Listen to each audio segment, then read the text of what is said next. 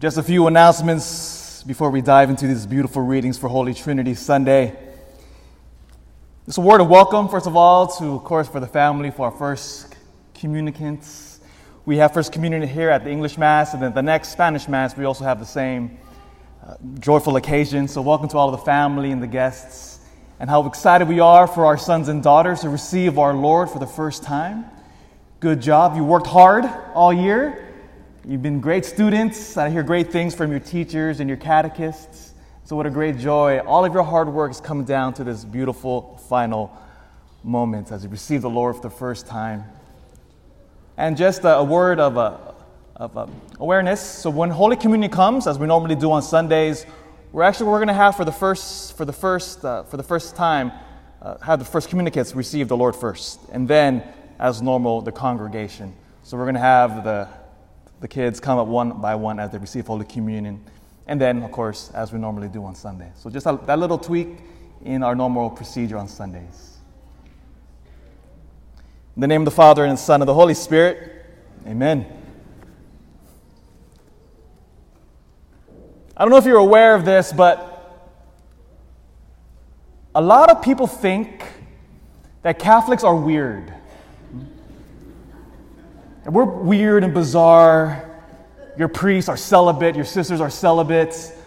Our boss, quote unquote, is an old man in Rome across the world who wears a funny hat, dresses funny too. They see us. When we worship on Sundays, our liturgies are structured. It's not like anything else that you see. You Catholics are weird, the claim goes. And something is happening in the middle of the United States which only reinforces that stereotype that Catholics are weird. In a little unknown town where tractors outnumber people, called Gower, Missouri, there's a monastery there. News is spreading all over the world because by last count, over 20,000 people are descending upon this little farming community. It could be, if proven and tested, a modern-day miracle. A couple weeks ago, they took out the body of a sister by the name of Wilhelmina Lancaster. She founded a new religious community a couple years ago called the Benedictine Sisters of Mary, Queen of the Apostles. And when they took out her body, because she died 4 years ago, to move it into a special section of the church, they discovered something remarkable. That even though she had passed away over 4 years ago, and you can see the photos, if you haven't already, on the bulletin, her remains showed no signs of decay. No signs whatsoever. It was as if she just passed away yesterday.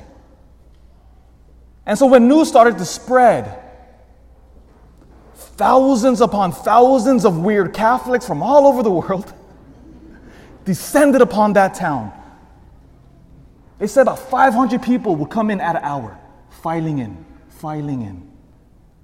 Because if indeed proven to be a miracle, Sister Wilhelmina would fall actually in the line of 100 other what we call incorruptible saints.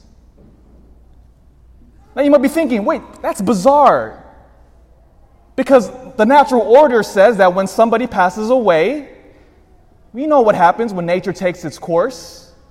And that's what they expected to find when they opened up the tomb of Mother Wilhelmina. But if you think about it, with a Christian perspective, death itself is actually weird and bizarre. Do you realize that? Death, sickness, pain, old age, lower back pain, hip replacements, hair loss, all of that is actually unnatural and bizarre and weird. Beautifully in the readings today, as Moses in the first reading goes up Mount Sinai, on that famous encounter of Moses on that mountain, he reveals to humanity that God is one. For the first time in human history, this idea that there was only one God now enters into the human imagination. Prior to Moses, the typical view of the world was that there was a whole bunch of different gods. Think of the Egyptians, the pharaohs, the Romans, the Greeks, a plethora of different gods. I mean, if you go to Europe today, the remains of their magnificent temples are still there. You can still look at it as tourists, take pictures and gawk at them. But when Moses arrives on the scene and God reveals himself, as we see here, he reveals that God is one. Which leads us now to another weird Christian doctrine. In the first reading today, it said that Jesus comes into the world that all might not perish but have eternal life. One of the weird things that makes us Christians stand out in the world is that we believe that God is a Trinity. So follow this. So Moses reveals that God is one. Well, what does that oneness look like? Well, Jesus Christ now reveals, which makes it hard for many, many people, even our many contemporaries, to accept Jesus Christ. Because what Christ reveals to humanity is that God is one, absolutely, but he exists in three persons: Father, Son, and Holy Spirit. One God, three persons. And that for many people is weird. What are you talking about, you Christians? God is one, but in three? Unitas, two Latin words meaning three in one? Yes. But what does that mean for us? Harken back all the way to Genesis. Here is the secret to human's existence right here. If any of us are hungry and thirsty or wondering what's the whole purpose of life, Genesis chapter 1, verse 27, the key. You and I are created in the imago Dei, in the image and likeness of God. This God revealed to us through Moses and fulfilled in Jesus Christ shows us that this Trinitarian God of ours, at its very core, is a God of love. What do we mean by that? If you notice the nature about love, love by its very definition requires another. Does that make sense? Love in and of itself needs another, otherwise it's not love, because love is a self-gift to the beloved. So God the Father loves God the Son, Jesus. Jesus, the second person of the Holy Trinity, loves the Father. And that love between Father and Son, that communion of love, is the Holy Spirit. God is a relationship of love. And this perfect Holy Trinity, this oneness and threeness. I know it's bizarre. In the seminary, we have 1 year to study the Holy Trinity. And I'm trying to cram it in a 57-minute homily here, right? So if you're having a hard time with this, absolutely welcome to the club. Christianity has always wrestled with this idea and this beauty of the Holy Trinity. So this perfect Holy Trinity, Father, Son, and Holy Spirit, existing before the entire universe, out of a sheer act of goodness, decides to create the universe. He creates the cosmos, everything that we see. And then as part of his crowning creation, he creates us to share in the love of the Trinity. But in order for love to exist and to share in this love, He gave each and every single one of us free will. Because just as love needs another to exist, a beloved, love needs free will. Without free will, there cannot be love. Love cannot be forced by its very definition. And so he instilled within our first parents, Adam and Eve, the ability to choose. In order to choose the love of the Trinity. But what happened next? Oh, we know. Read the chapters of Genesis, chapter 4 and 5, and we see what happened. Our first parents, Adam and Eve, took that free will, created in the image and likeness of the Trinity, and they reject it. From that moment on, now enter pain, suffering, old age, cancer, disease, heart failure, hip replacements, lower back pain, all of the ailments we all woke up with this morning. All of that enters in when our first parents misused their free will. Death now enters in. It was never part of God's plan for us to die. We were never meant to pass away. Our bodies were never meant to be corrupted.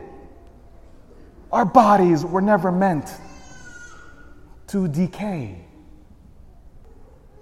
But as we see beautifully in the second reading today, God had a plan. The grace of our Lord Jesus Christ and the love of God and the fellowship of the Holy Spirit be with you all, Paul proclaims. You see, what happened next was that Jesus knows this. He understands that corruption of humanity is within our very bones. And so he comes into the world, takes on our frail, broken humanity upon his very body, and then our precious Lord will die upon the cross.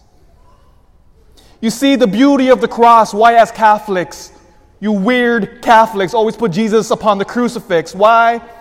Because it is here that our Lord now would pay the price of humanity's rebellion. He says, I will take your pain and your suffering, and I will endure it for myself. And I will take your pain, I will redeem it and transform it. And not only that, and if that wasn't enough in and of itself, Jesus would give in the most holy Eucharist his very self. He will transform bread and wine into his very glorified body. That every time, my dear sons and daughters, now speaking to you who are about to receive our Lord, you will, when you receive Jesus Christ into your mouth, you will enter into the love of the most holy Trinity. That relationship of love by which you were created from the very beginning, you will now enter into. For upon this very altar is not simply bread or wine, but has been transformed to Jesus Christ. And oh, my friends, this is weird. You ask any Catholic or non-Catholic, say, you Catholics believe in Jesus upon the altar at every single Mass? Yes. It is not a symbol. Hear me again. The bread and the wine upon here is not a symbol. It is not a symbol. It is not a symbol. I know what other people say to us. No, we maintain the ancient teachings of 2,000 years. Christ, humbly present, who gives himself in total love. The love of the Trinity is before our very eyes.